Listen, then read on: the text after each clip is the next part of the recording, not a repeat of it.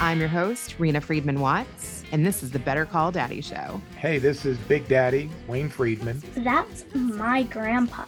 Grandpa, you ready for more daddy drama? My dad is my number one hero and number one fan. And I'm a pretty cool dude. All right, season 4, baby. Here we go. More stories you're not going to believe. And maybe you will after you listen. 5 stars. 5.5 stars, 2 thumbs up. You are a pretty cool dude. I love you, Mommy. Don't stand on the table and damn the public. You'll get some words of wisdom to live by. Here we go again. Better call Daddy. You know what your problem is? You like me. Yeah, I do. Each week, I interview a guest, share the stories with my dad, and then he weighs in at the end of every episode with his wisdom and wit. Hey, Grandpa. Everyone from influential players to inspirational fathers, and of course, controversial people. Grandpa, my mommy's calling. Creating that legacy one call at a time. And welcome to the Better Call Daddy Show. Stay tuned. Where's the music? Better call Daddy 'cause he knows you best. Better call Daddy 'cause he's bringing the test. He sees possibilities. Ooh, better call Daddy, he'll be by your side. Better call Daddy, you're the apple of his eye. He sees possibilities. Won't you please? Today's episode is with one of my favorite hosts of the Eternal Optimist podcast, Matt Drinkon. We sit down and discuss the one thing guaranteed to bring you success in all areas of your life. How do you measure success? I think it involves how many lives you're touching along the way, how well you're able to tell your story, and how many people you get to participate in your story along the way. Hello and welcome to the Eternal Optimist podcast. My name is Matt Drinkon, and I am your guest host today, subbing in for the main host. Who's that? That is your inner thinker. The inner thinker. The one who's always in there, giving you feedback, giving you advice, telling you what to do, what not to do, some of it positive, a lot of it not positive. And I'm the guest host for that person today. So just, if you empower me, I will take control right now, and I will share a story and share some of that inner subconscious that will help you. This is the show to help you, by the way. Before we get started, I want to encourage you that you can connect with me on social media. Follow me on Instagram and Facebook at the Eternal Optimist Podcast. Eternal Optimist Podcast. I do a live stream every morning, Monday through Saturday at 7 a.m. Eastern Time for 15 to 20 minutes and talk about what's going on, a day in the life of an eternal optimist. Feel free to join us for some energy, for some life lessons, and for overcoming challenges. That's what we do here. Now, simply put, today's conversation with Reena Friedman Watts, it's amazing. She's awesome. I had so much fun talking to her. She's genuine. She has a heart of gold. She keeps it real. Reena is a television producer and a content creator. She's worked on producing such shows as Court TV, Nanny 911, and The Jerry Springer Show. Have you ever wondered how Jerry Springer books all those guests on his show? All those very interesting, unique stories about personal tragedy, personal triumph, and all the drama that comes with it? Well, guess what? Reena, she used to work for him, and she tells us the story of how she used to book guests. It's a pretty cool story. Her company is Megawatts Productions. She does full-scale production, fully customized on any and all platforms. She's a legendary connector who knows how to book big guests like Howard Schultz, Barbara Corcoran, and Derek Sivers, who she booked on Kathy Heller's podcast, which helped boost their downloads from 4 million to 15 million downloads. Wow, that's a lot. She has her own podcast, Better Call Daddy, where stories are told that haven't been told yet. She's really good at teasing those stories out of us. She also sprinkles in some outside wisdom from one of her trusted advisors, her dad. We talked today about self-awareness and self-love with some stories of overcoming rejection, her own internal story, and she has an amazing story. This is a great masterclass today in self-awareness and self-love and a being a great connector, because she does that. She makes me feel super comfortable right from the get-go. So sit back and listen to a change maker, a successful mompreneur, and my new friend, Reena Friedman Watts. Enjoy.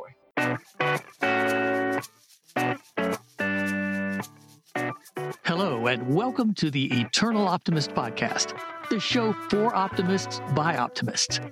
This is the show for people who see the good in the world and want to make a positive difference in the lives of their families and communities.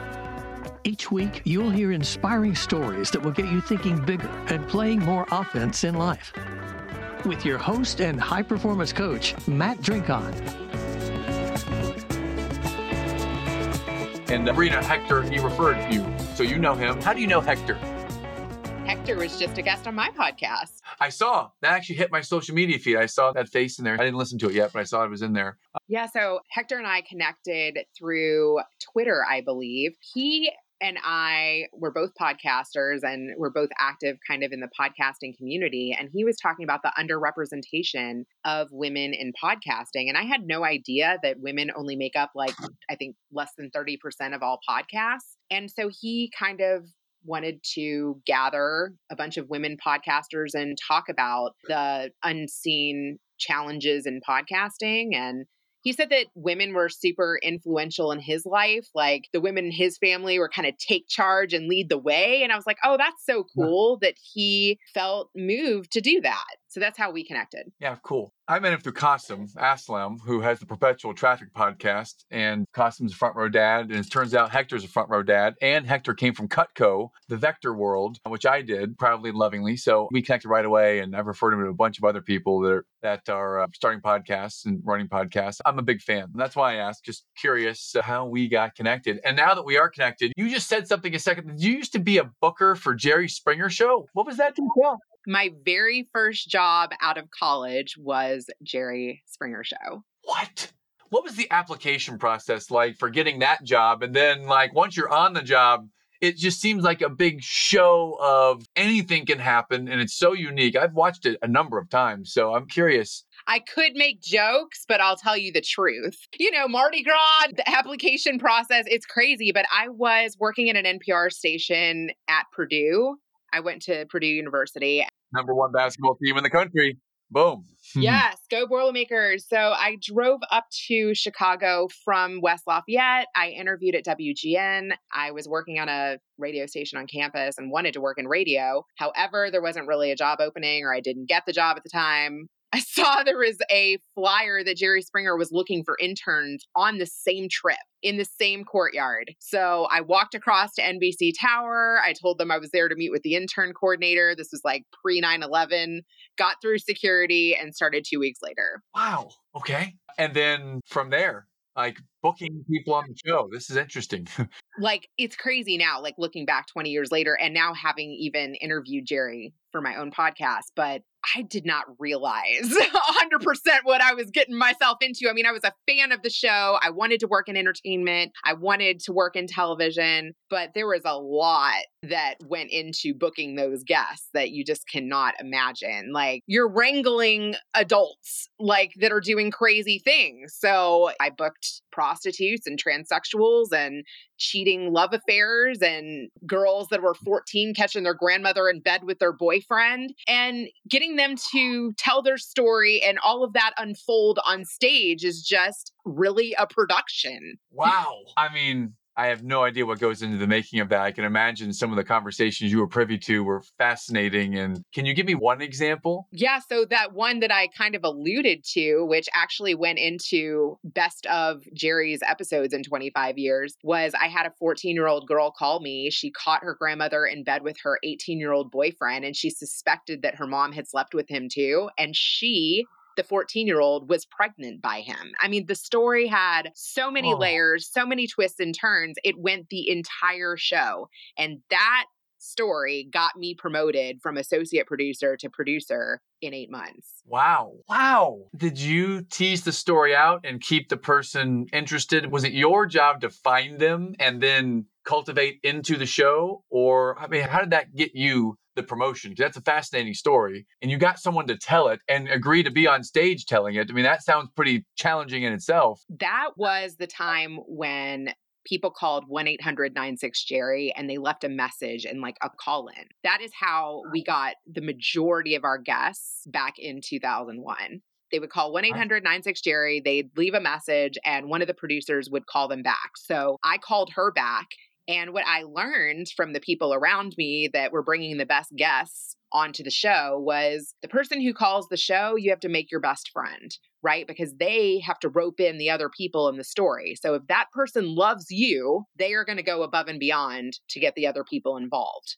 So first I had to make the 14-year-old feel like my best friend. And then she got the grandmother. The mom had just been released from prison like 2 months prior. I think she was on house arrest. We sent like a limo all the way to Georgia to pick them up at their lot space. I don't even think she was allowed to leave the state. And the 18-year-old boyfriend was like, woo, like free trip to Chicago and some smokes. I'll be there. Wow. Man, fascinating. This is not even part of our script, what we normally talk about, but it's so fascinating. I just love your story and your energy. It's so engaging. I like to talk about challenges, things that have been hard for you, and what you learned from it, and how maybe it's informed you or it's taught you something that now you're using to serve the world. So challenge, lessons learned, and your exciting vision for the future, what you're doing now. Some of the things I captured beforehand. Intensity, the first word I saw in your intake form. I freaking love it. People accuse me of being too intense sometimes. I don't think you're too intense at all. I think you are like the ideal show up this way. I'm a fan already. Huge. Aw, thank you. I've listened to some of your stuff, so I'm a fan of just how you show up in general and interview and talk to people. So intensity is one thing. I know what not to talk about. And then you talked about podcasting, content creation, and mompreneurship. So I think we have a fertile ground to ask about challenges and learnings and where you're going in the world. I have a podcast. I've had some well-known people on it. If you're interested in introductions, I'd love to help out that way. Or anything you want to have a question about or anything I can help you at all, love to. That's very generous and sweet. Thank you.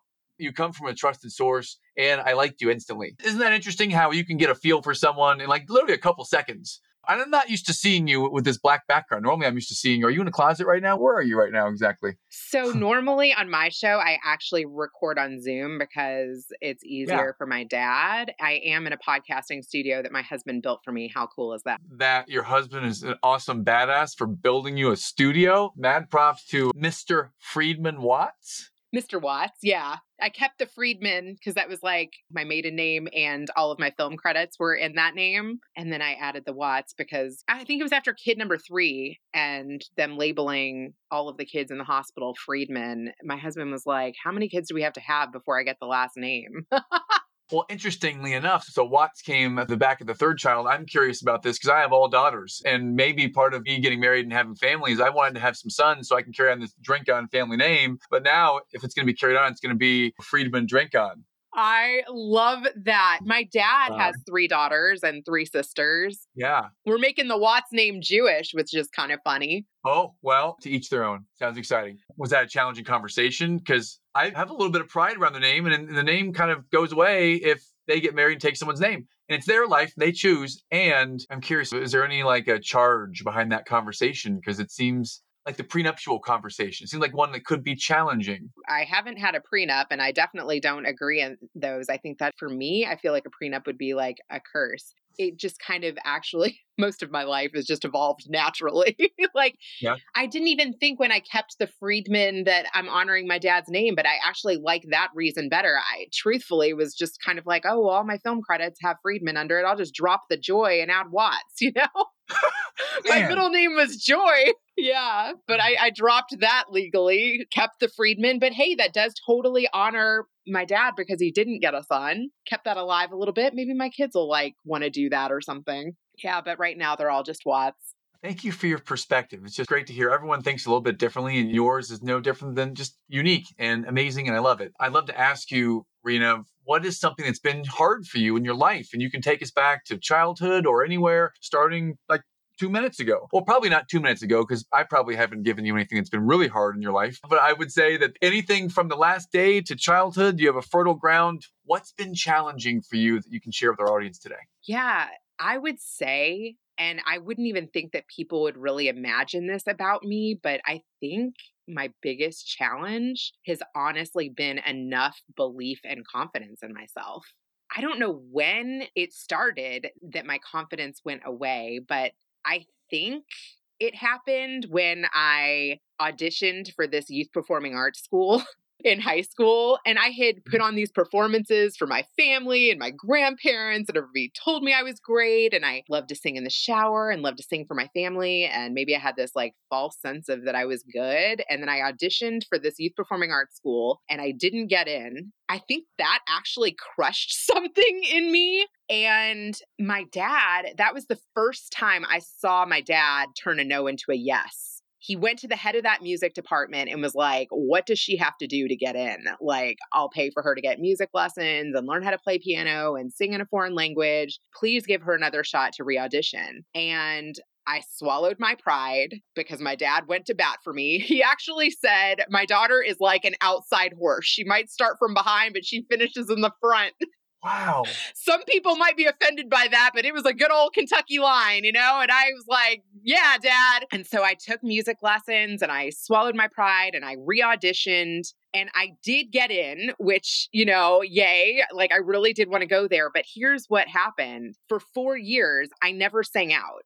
I just wanted to blend in. I felt like everybody around me was better than me. And I looked actually back at my yearbook, and even people wrote in my yearbook, like, Reena, you've got this. Have more confidence in yourself. Like other people saw that in me, that I had just not really had that intensity or had that passion or unleashed myself, right? And my senior year, I went to school with Nicole Scherzinger, who's like now blown completely up. She's been on every show. I think The Voice. What other show did she blow up on? She was the lead singer of the Pussycat Dolls. Anyway, she took me into the music closet and she was like, Reena, this is the day when all the colleges come to the school and you can audition and you can get a scholarship to college. She was like, I've seen you. I'm going to sit in the front row. I'm going to bob my head. She totally affirmed me. I sang to her and I ended up getting 2 offers, full rides to college. Wow. Yeah. And that I feel like too has been like, that's what my dad does for me now. Like now he's that encourager. But I think in order to have confidence, I think in order to be a good entrepreneur, to be able to be a risk taker, it all really boils down to self-awareness, self-love, having encouragement. And I feel like by creating a podcast, by creating my own business, by taking risks, by doing things I didn't think that I could do. I mean, I stayed in that program for 4 years when I wanted to quit every day. I wanted to quit every freaking day, but I couldn't let my dad down. I couldn't let myself down, and I completed it. And even though I didn't end up like becoming a vocal music major or staying at that school that gave me the scholarship, I transferred to Purdue. Yeah, I feel like I have gotten confidence more so from grit, from repetition, from sticking with things, from being committed. Yeah. So you went to that place where you were rejected. Your dad turned the no into a yes. You hated every day of that and you wanted to quit all the time, but you didn't want to let your dad down. And then Nicole pulls you aside in the music closet and says, listen, affirmative, I'm going to sit there. You had another person there that believed in you and you got the 2 full ride offers. And this is the turning point where you start to regain that confidence. Exactly. Wow, that is such a good way of summing that up. Yes, that is it. You got it. Well, just your whole path there. I think so many of us can be in a place where we get rejected and we just stop. But you had someone in your corner and you didn't want to let them down. So you had a little bit of a support system there. Then you had someone else come and tell you can do this and they supported you. Then you did it. And now got the confidence. Where did you take the confidence after you went to Purdue, you did the music? Where did that lead you next, Reena? Yeah, it led me to Jerry Springer, to be honest. And, I even connect those stories because I got rejected again at WGN. And had I not faced a rejection, I might not have had my eyes open to that flyer opportunity that was in the same courtyard. I might have just hopped back in my car and drove home. But I paused and was like, let me call my dad. What do you think about this? Hey, you're a fan of the show. I'm a fan of the show. Here's another opportunity. I think I'm going to stay here for a minute. Well, you tell me, what are some of the basic or the core skills that you developed and honed in your first role right there with Springer that you're now using in your entrepreneurial ventures? That's such a great question. And I definitely think there are skills that I am still using today that I got there. One thing is, if you can make people your best friend, oh my God, in any industry, if people like you and they connect with you and they feel like they are your best friend, oh man, does that lead to good opportunities that you can't even dream up yourself. So that's what I learned. How do you get people to take their clothes off on national television? How do you get people to go pummel somebody out of their chair? How do you get people to hop on a flight that's afraid to fly? A lot of those people came because they wanted to meet me and Jerry. Wow. Well, that's a skill that you use today. And I feel it because instantly I felt a connection and it was so easy to talk with you. So I loved it. On a scale of 1 through 10, let's talk about the word intensity for a moment. On a scale of 1 through 10, no intensity at all, kind of out there is a 1, and 10 is like super intense and focused all the time. If the average person is a 5, right there in the middle, where are you on the scale of intensity? Oh man, I'm definitely closer to a 10. And some people can't handle all of that intensity, actually. That's probably another challenge that I've had to overcome or to tone down. Because if you work for somebody that wants the spotlight and they don't want you in the spotlight, or they want you to play second fiddle, or they want you to just be behind the scenes, you have to know your customer, right? When it comes to intent, I felt that you mirror an excellent intensity. I think it's the right level for me, at least. I love it. It's direct, it's clear, it's transparent, it's fast, to the point, and loving. I mean, it's got all of the facets to it. And I wonder where that has served you in your entrepreneurial ventures and where it may have been kind of a place where you had to dial it back just a little bit, if you did. Right. So where I've had to dial it back is kind of like what I said, like I've worked for some influencers who they wanted the spotlight. Right. And even though I might have been a part of their group or one of their coaches or on their team, they wanted the light. Right. I've also worked with other content creators that have even said, like, hey, I'm the face of this. Would that be okay with you? Like, can you dial it back? And I said, it's interesting that you asked me that question. So maybe that wouldn't be the right opportunity. Because if they're already feeling threatened by me, even before collaborating, then maybe that isn't the right fit. And I've tried it where it didn't work. And so if you're picking up on that or feeling threatened by that, yeah, that is interesting. Well, a definition in my mind, and I'm not an influencer yet. Maybe I influence the people, but I would say this definition of influencer: someone who influences someone who's supposed to be the face or supposed person doing the influencing. And if I can hire someone as an influencer, if I can hire someone who may have a super strong personality and intensity that helps me in my career, that gets me to where I want to go, that would be positive, would it not? I don't understand why, if you're so intense or so focused, if you're aligned towards where they want to go and your intensity is aligned with them, I don't know why they would be challenged by you. It seems like you could help them, a catalyst. What else is interesting too? I mean, look at Gary Vee. He's totally out there with that high energy and with the cursing. And sometimes he makes a PG version and an R-rated version. But like when I moved to LA, even from Chicago, I had people tell me that you might want to take Jerry Springer off your resume, or you might want to say you worked for NBC or Universal. Or, yeah, I spent actually a lot of time defending that role. And in the beginning of my entrepreneurial journey,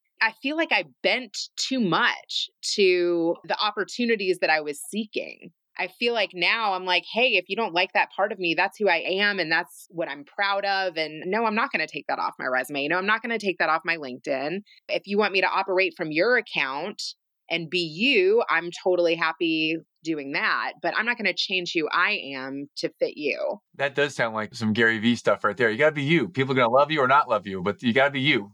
Totally you. And I feel that you are you, and I love it. Thank you. Yeah. I do feel like that comes with confidence though, because even as an entrepreneur in the beginning, you're like, you're willing to do so many things that maybe even aren't your strengths. You're like, could I do that? I'll try that. Right. But do I like that? Is that benefiting us both? Right.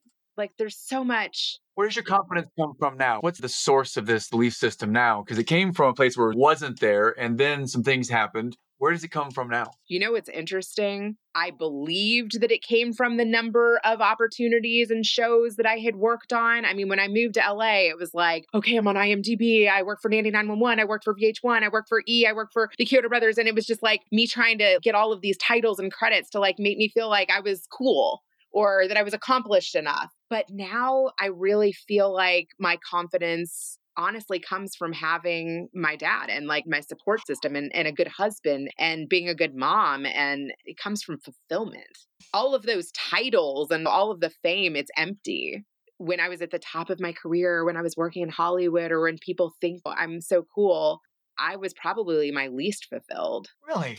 But now the support system is there and you're doing you for you. Yes. yes, that feels way better. Yeah. Tell us more about what you do and what's driving you forward and what's so important to you, Reena. I'd love to hear your passion, your why. Oh man. I mean, I did an interview last night with a guy, Casey Stubbs. I'm going to give him a shout out. And his whole podcast is around investing. He talks about Bitcoin and crypto and Forex and trading.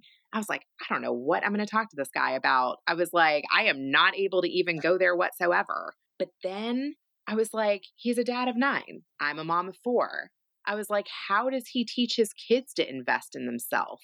Great question. How does he give his kids special time? I've got 4 and have a hard time giving each one of them special time.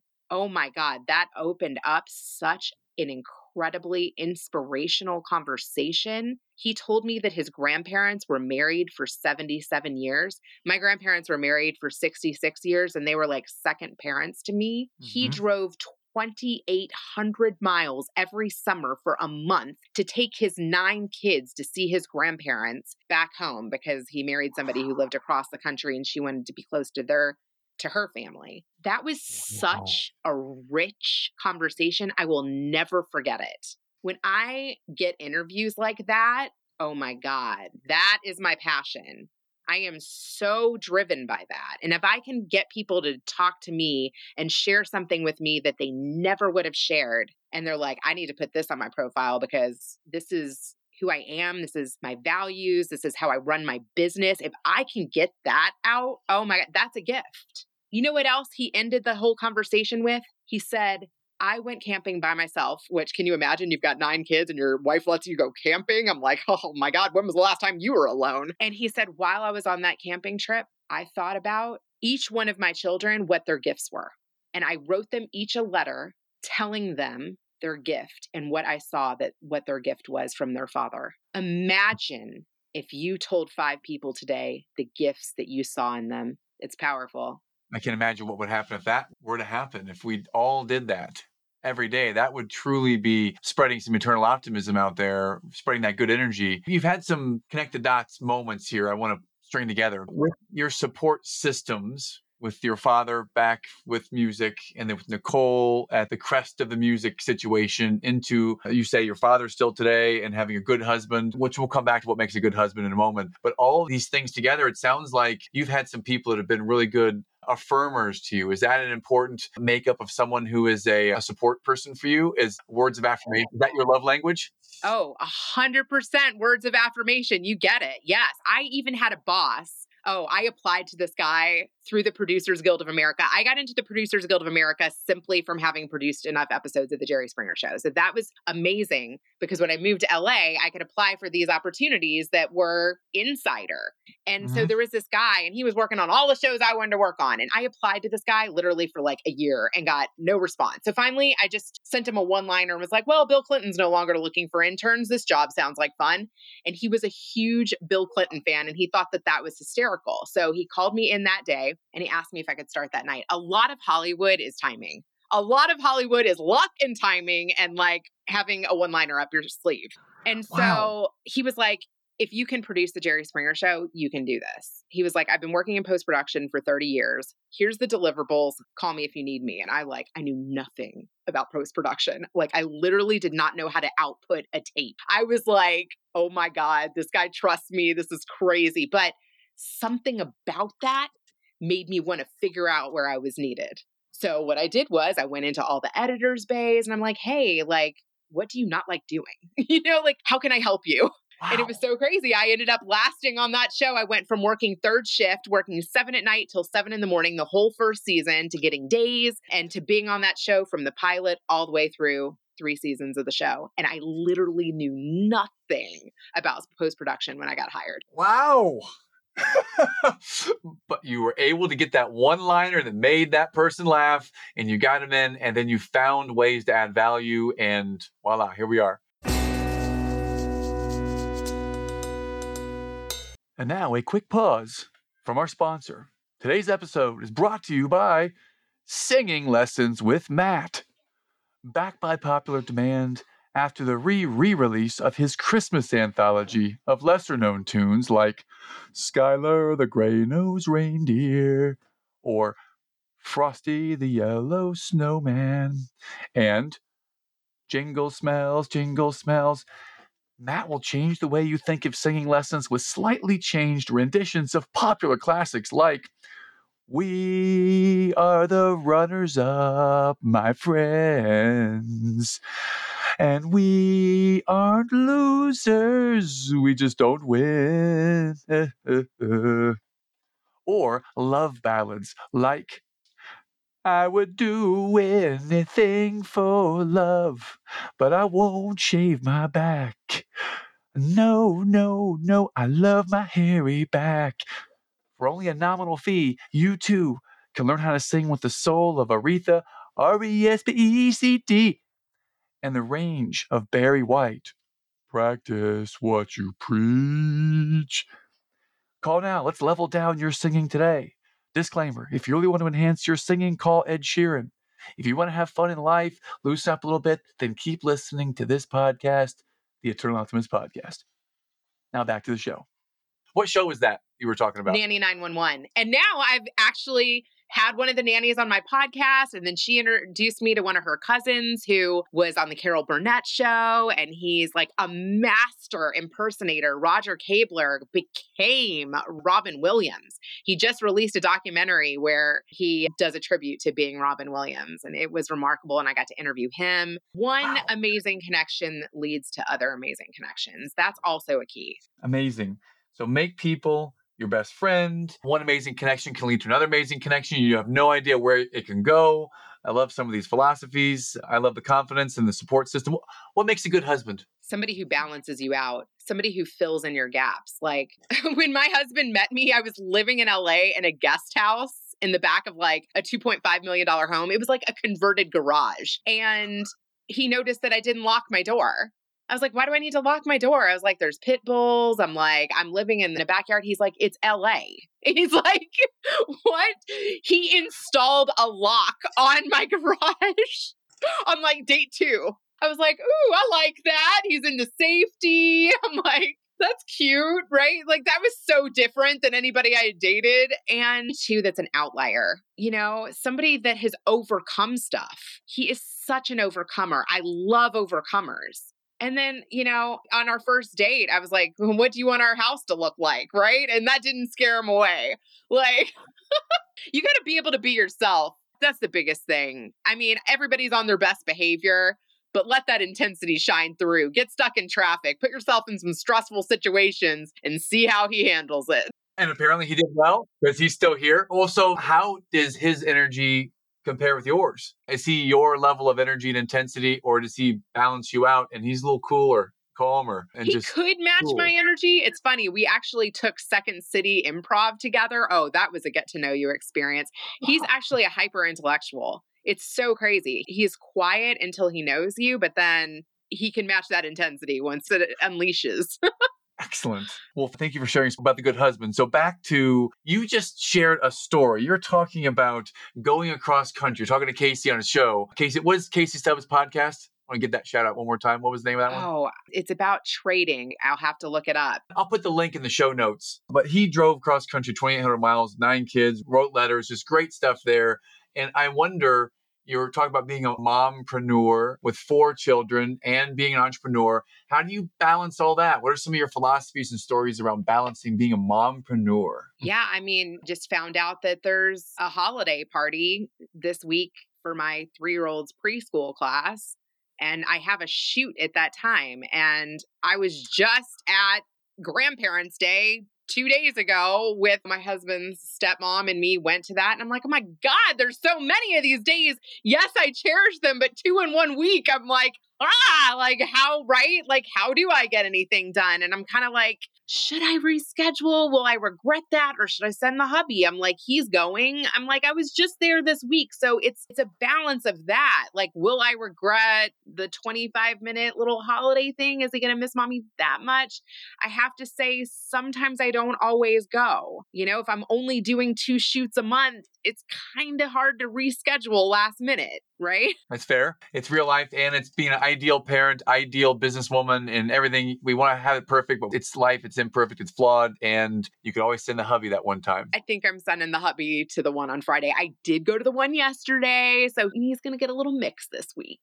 Good. And plus we have technology. We can always FaceTime you in there on a break or something. If it's like an 8-minute performance of some kind, then there's FaceTime opportunity. I might get some mom shame on this episode, but the truth is that I feel like I'm a better mom when I do some stuff for me. And I really love the work that I'm doing and the people that I've chosen to work with.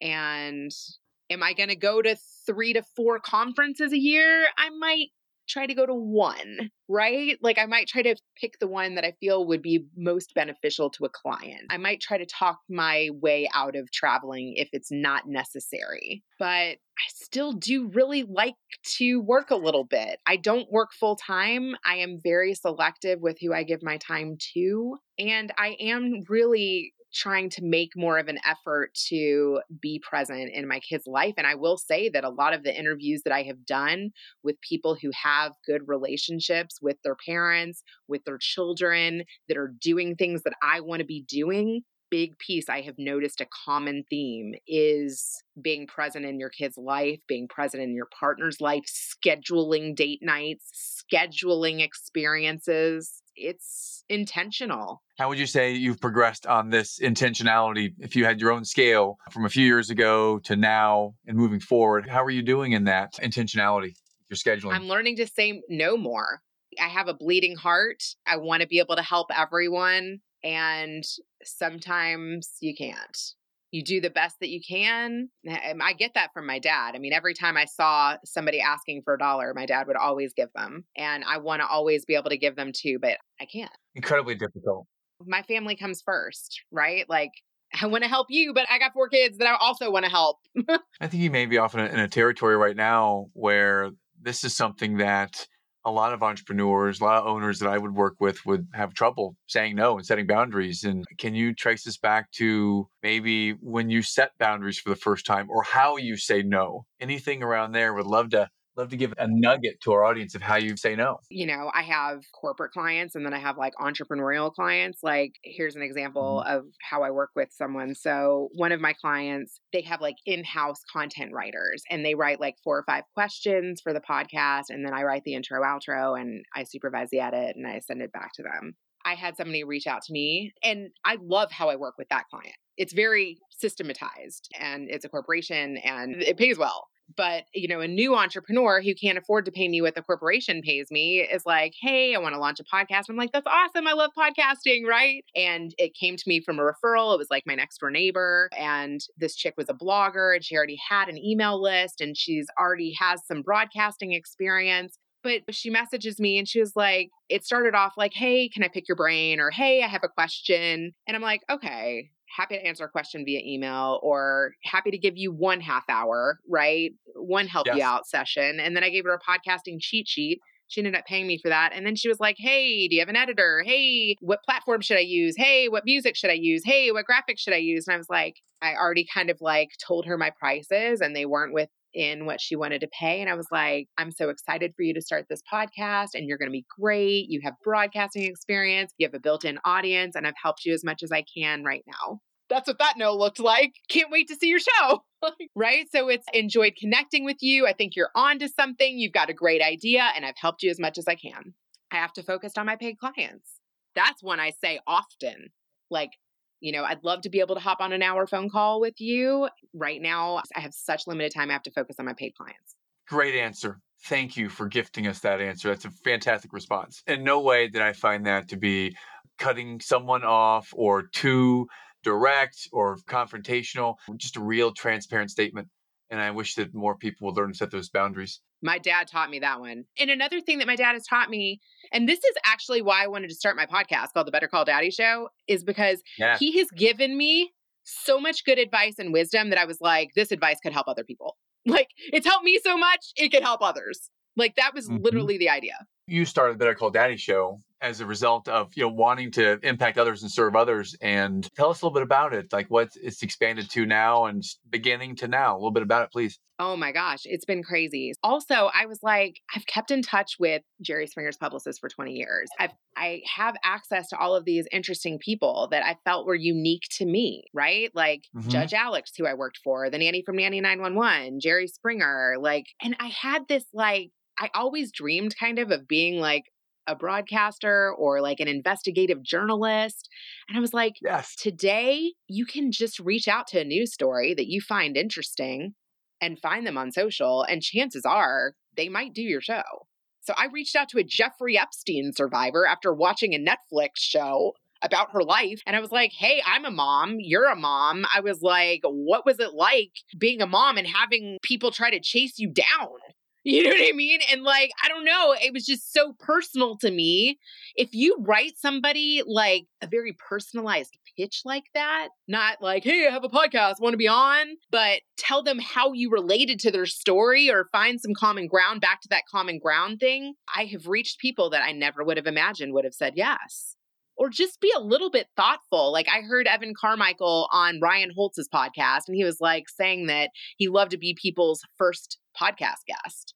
And so even though I had recorded 18 episodes, I hadn't aired any of them yet. And I reached out to Evan Carmichael. I was like, hey, I haven't aired any of these episodes. I personally love your content. Can I interview you and I'll air you first and you'll be my first podcast guest? And he liked that, right? Because that was just not a pitch that he would get every day. So it's even back to how did I get that job at Springer? How did I get the job at Nanny 911? How did I get the job at VH1? One-liners, coming up with a pitch that not everybody says. I reached out to Podbean a couple weeks ago and was like, hey, I've been a customer for 3 years. You guys have never featured me.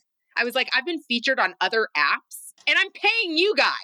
You guys should do better. Boom. Then they featured me. Nice. I'm not saying that's always the best way to go about it, but speak up, ask for what you want, get after it. Awesome. Well, I'd love to kind of stay where you're at right here with podcasting strategies because you're an expert in this space. What are you looking for in a guest? If you can share that, I'd love to put the word out there. Maybe we can drive some cool guests your way. Well, I'm thinking a dad that's 6'7" and has always been the tall guy and now he's watching his kids going through that. Hey, that's a cool story. Coaching 3 soccer teams, running 3 businesses. Yes. Awesome. Went down a zip line and it broke and I shattered my spine, became disabled, and then now running marathons. Boom. That's what I'm talking about. Yeah, that's what I'm talking about. That's a good one. Actually, I interviewed this guy, Russ Johns, and he fell off a billboard and somebody witnessed it. It saved his life. Broke his hip, shattered multiple bones. I'm kind of leaning into the daddy theme because that seems to be what my audience likes. In the beginning, I really tried to use my reality TV show casting chops. And, I interviewed a former KKK guy. I interviewed a Jeffrey Epstein survivor. I had on a sperm donor daddy. I thought, do some shock and awe. But what really resonated with people was just real people willing to be vulnerable. Ooh, I got some people for you. I'm part of a group called the Front Row Dads. Yeah, that's what I'm talking about. That's cool. I know we didn't talk about it. Have you ever heard of the Front Row Dads before? I haven't. Tell me. Oh my goodness. Family men with businesses instead of businessmen with families. So we are a bunch of successful entrepreneurs who get together and work on how we become better dads. And many of us how we become better husbands, just better humans in general. I know some guys there that are fantastic fathers, that are world famous people that I'm sure would draw a crowd that have got some amazing parenting stories of being dads. I absolutely love that. I just interviewed 2 of the founders of Fathering Together. It's a nonprofit. It's the same thing. Fathering Together. Oh. Maybe you should check that out. There could be some synergy there. And then one of the founders of that has a podcast called Dads with Daughters. And I was on that show with my dad. And how special was that to hear my dad interviewed by somebody else who is a dad of daughters, and what was my dad's fear around that or disappointment around that, and what are his proudest moments, and to have another dad of daughters ask my dad that question and do it live, that was so cool. Awesome. What are you doing to grow your podcast? You're into content creation, you're into this world. What are you doing to grow your podcast, Reena? That's a great question. Yeah, I will say that one thing that I have done a lot of this past year is what we're doing right now, podcasting swaps, sharing similar audiences. I think if you can Mhm. find shows that complement yours, like Dads with Daughters or Internal Optimist, people that have the same values, that have the same direction, that are doing what you want to be doing, that is a great way to grow your show. Other things that I've done, I've had shows reach out to me. I had a reality star reach out to me because I've had some reality stars on the show. She was a mom of 4. She was on Teen Mom. She was on 16 and Pregnant. She also has 4 kids like I do. And she was launching a new show. I think that our shows kind of matched up with some daddy drama. And we ended up doing a swap for 50,000 impressions and 50,000 impressions. And actually, when she reached out to me, I was still kind of in negotiations on getting Jerry Springer on the show. So I reached out to the publicist and I was like, look, if you're going to do it, you should do it now because she's going to get me the eyeballs. And that's really all I have to offer you as a thank you. I was like, you've done it all. So I know you've told me yes. I know you've told me no. The timing would be really good now. And then it worked. I played them off each other and I was like, hey, you're interested in promoting my show. I think you should do it around the Jerry episode. Yeah. Wow. Okay. So find people, stories that you can relate to, find people that have a similar type of audience and people that you connect with. Find your people. Find your people and lean into that. The more I lean into the daddy angle, I feel like the more it's grown. There was another guy, I'm going to give Johnny Spoiler a shout out, but he had a very niche podcast called the Binge Watchers Podcast where he talks about different 80s movies and things, but he had a whole community around that. And he had been doing it since 2013 and he had never told his daddy story. So he had a built-in audience, but everybody was jonesing for his personal story. So if you can find people that have the trading podcast, but all he does is usually talk about investing and crypto and his strategies, talk about who he is as a person and as a dad, that is a really good way, I feel to grow your audience because they already have a built-in audience, but they haven't gone there. I've had huge spikes from doing this. Another guy, Alex Myers, I had him on. This was actually the first time I saw a huge spike. My intern was a huge fan of this guy, Alex Myers. He's a YouTuber. I had never even heard of the guy. He had 2 million subscribers on YouTube. And he's an animator. He's a comedian. He doesn't even so much show his face. He does these cartoon reactions. Again, to movies and sitcoms and things, but he had never shared his personal story. He had never shared his daddy angle. And I was the first one to get that. So if you can find people who you're interested in what they're doing and then apply it to your niche, there might be something there. Fascinating. This has been inspiring to hear you share these. So I'm going to ask you some questions that are random off the cuff here. When I say eternal optimism, what does that mean to you? I thought about that before the show, and eternal optimism for me is believing that the next big thing is going to happen, that there's always something good around the corner. Are there any movies or songs that have been influential, inspirational to you that you can share? Oh my God, I love that question. We built this city. Oh, we built this city on rock and roll.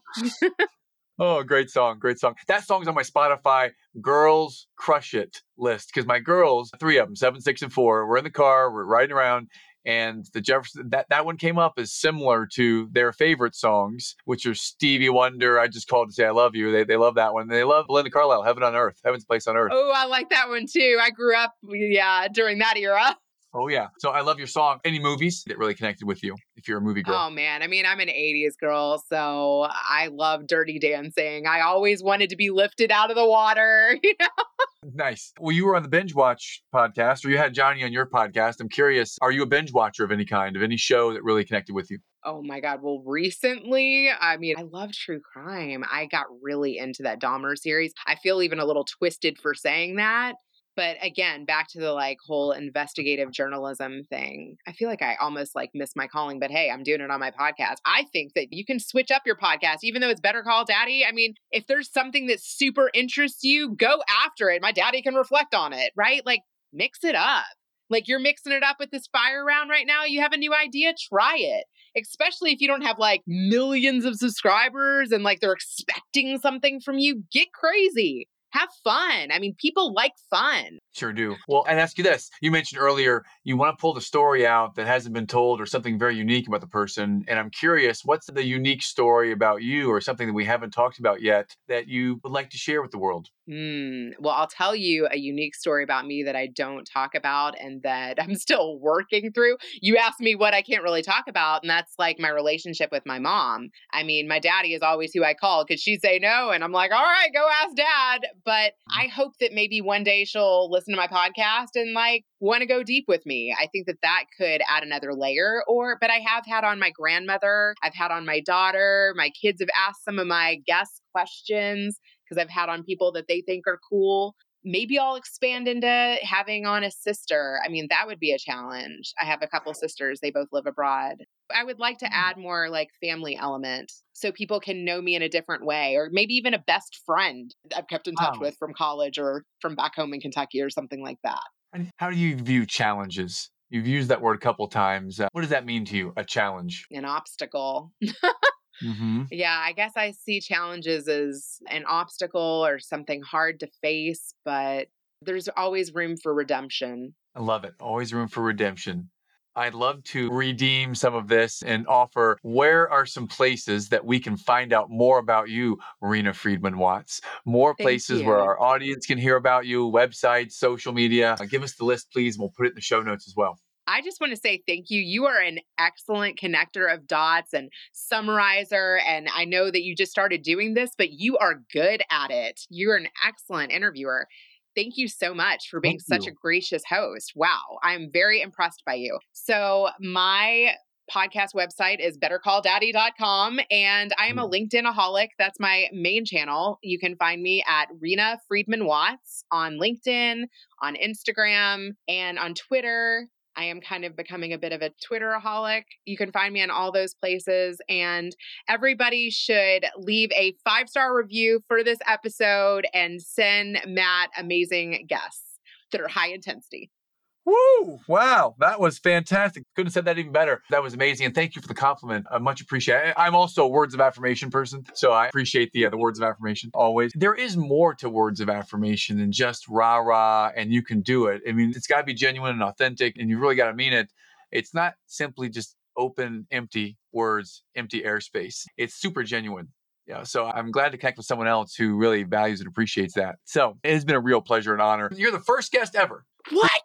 Oh my gosh. We just clicked record and just started going. We didn't even do any pre-chatting. We just clicked record and started recording some of the fun stuff in the beginning. And you've just been really easy to connect with. I think rule number 1 that you shared earlier about make people your best friend, you are teaching a masterclass on that today, because in the most professional way, not too forward, I think professionally, I love you. You are awesome. I have really enjoyed you today. So thank you.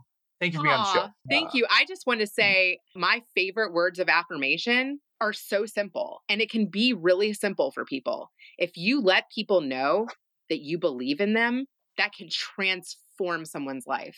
Absolutely. So I want to let you know, I believe in you and what you're doing. You're amazing at it. Keep it up. You are gifted. On that note, just gratitude, appreciation to you, Reena. Thanks so much for being on, and look forward to having this published here soon. Thanks so much.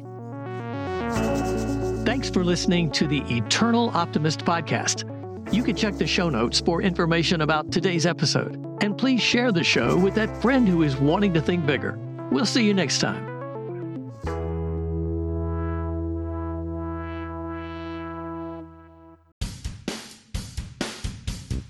You've heard from my mom. Now, let's switch it over to Grandpa. This episode was Matt Drinkon interviewing me. How'd you like that excitement level? Well, this is now the second one that I've heard, and it seems like each time you are able to relax, let it all hang out. You're able to have a candid discussion without paranoia or something to hold you back. You're able to think clearly. You're able to express yourself clearly. I think the key thing is, as part of the interview is that your confidence level continues to build and to grow. You're not afraid to really express yourself. More people should take that lesson, and the way to find out is tune in to the Better Call Daddy show, and you will also be able to share your story and share the story of others, and it will help as a learning tool of what confidence building is all about. I think it also helps when a host mirrors your energy level and when you share similar values, beliefs, and things like that. It has to be a real conversation. It can't be where it's got to have some spontaneity to it. It just can't be reading lines or reading a book. Life is, you can record some of your factual experiences in a book, don't get me wrong, but what really brings it to life? It's that personal touch. It's that personal feelings that can be shared. It's where you can be unleashed. And how do you get somebody to do that? Even yourself, is by being comfortable, where it's a friendly environment. You're making everyone your best friend, but really what you are gaining is compassion and humility for yourself and for others. What's so funny is that when you were growing up, sometimes you thought it was just all about you. There's a lot of people think it's all about you or yourself. But when you find out that it's a lot more enriching to include other people and be part of other people's lives, wow, what a graduation, what a higher level of exposure. The more you network, the more you are sincere with people. It's like a flower blossoming. You're sharing the beauty with everybody, and then your flower becomes more beautiful as well. What is the key to this episode, or the key to life here? That's one of the keys, is being able to share with others. By doing that and loving others like you love yourself, humanity and mankind has a chance to also be elevated. When we're just self-centered and we're just in single digits, it can be very lonely, and it can be where the rhythm, the momentum stops. That's why there's so many people that even play on teams, whether it's a sports team or part of a certain group. They're enhanced by each other. They feed on each other. It's just a wonderful feeling. It's like a natural high. Isn't that better than taking drugs? It's funny, but if you have a great connection with a podcast guest and you want to keep that conversation going, you say to that person, who's the most interesting person you know? Who do you know that has this kind of story, or a dad story, or this kind of relationship, or even just something you want to know more about? Maybe that person knows somebody that you could connect to. And then it gives you another reason to circle back with that person if you're asking for a referral. So I feel like some of my best referrals have come from acquaintances. But it's connecting with them. It's feeling their pain or their glory or what they're going through. We just watched American Idol, and this fellow from Hawaii that now lives in Portland, Oregon, won the championship. But when he was singing and you hear his story, you can't help but connect. And when he starts crying, you're crying right with him. You got to feel something sometimes to get connected. When people are just out for a hard sale and they don't really show that they care about you or care about your story or want to be involved and participate in your story, I don't think it's as strong. It's not as meaningful. You know, the old saying that when you were growing up with me, that I found people that are personal and hands-on is the way to go, and where we share knowledge together. But look how many people I used to tell you that are just plastic, that they're just asking you the right question sometimes, but there's no emotion and there's no feeling behind it or no caring behind it. It's hard to respond positively to that person. And the other thing that I like from this episode is that when you have people that really, they care about you and they're encouraging you and pushing you a little bit, guess what? That's what the definition of being a fan is all about. When you have somebody in your corner rooting for you, guess what? People love the home court advantage, even at a ball game, because all the fans are going crazy. They're jumping up, they're chanting, they're stomping their feet, they're so excited to root their team on. And most of the time, the home crowd ends up with the brass ring, because that emotion of the crowd affects the players. And oh yeah. And personally, especially, when I went to some of the chess tournaments, is that if one of my girls or my school showed up, I always performed better when there was people there that were rooting me on. I always performed better with a crowd that was supporting me. Other people, they get them on the stage, they feel the extra pressure. Just the opposite with me. I could relax, concentrate better, and perform better when you know that you have those people behind you encouraging you. And that's a big thing that came out of this episode also, is that sometimes you really reach your true abilities and true nature of achievement. And we don't even have a chance to get there if we don't have a supporting cast cheering us on. I love that. Thanks for listening. Now I think I'm going to go call my dad. I'll say goodbye and see you the next time. Thanks for listening to the Better Call Daddy Show. Join us weekly for new episodes and more daddy wisdom. Better Call Daddy is good advice always. Don't forget to like, subscribe, and share. You can also find special episodes on my YouTube channel, and you can listen on Apple Podcasts, Google Play, Spotify, Amazon Music, Alexa, or your preferred podcatcher. That's a wrap for now.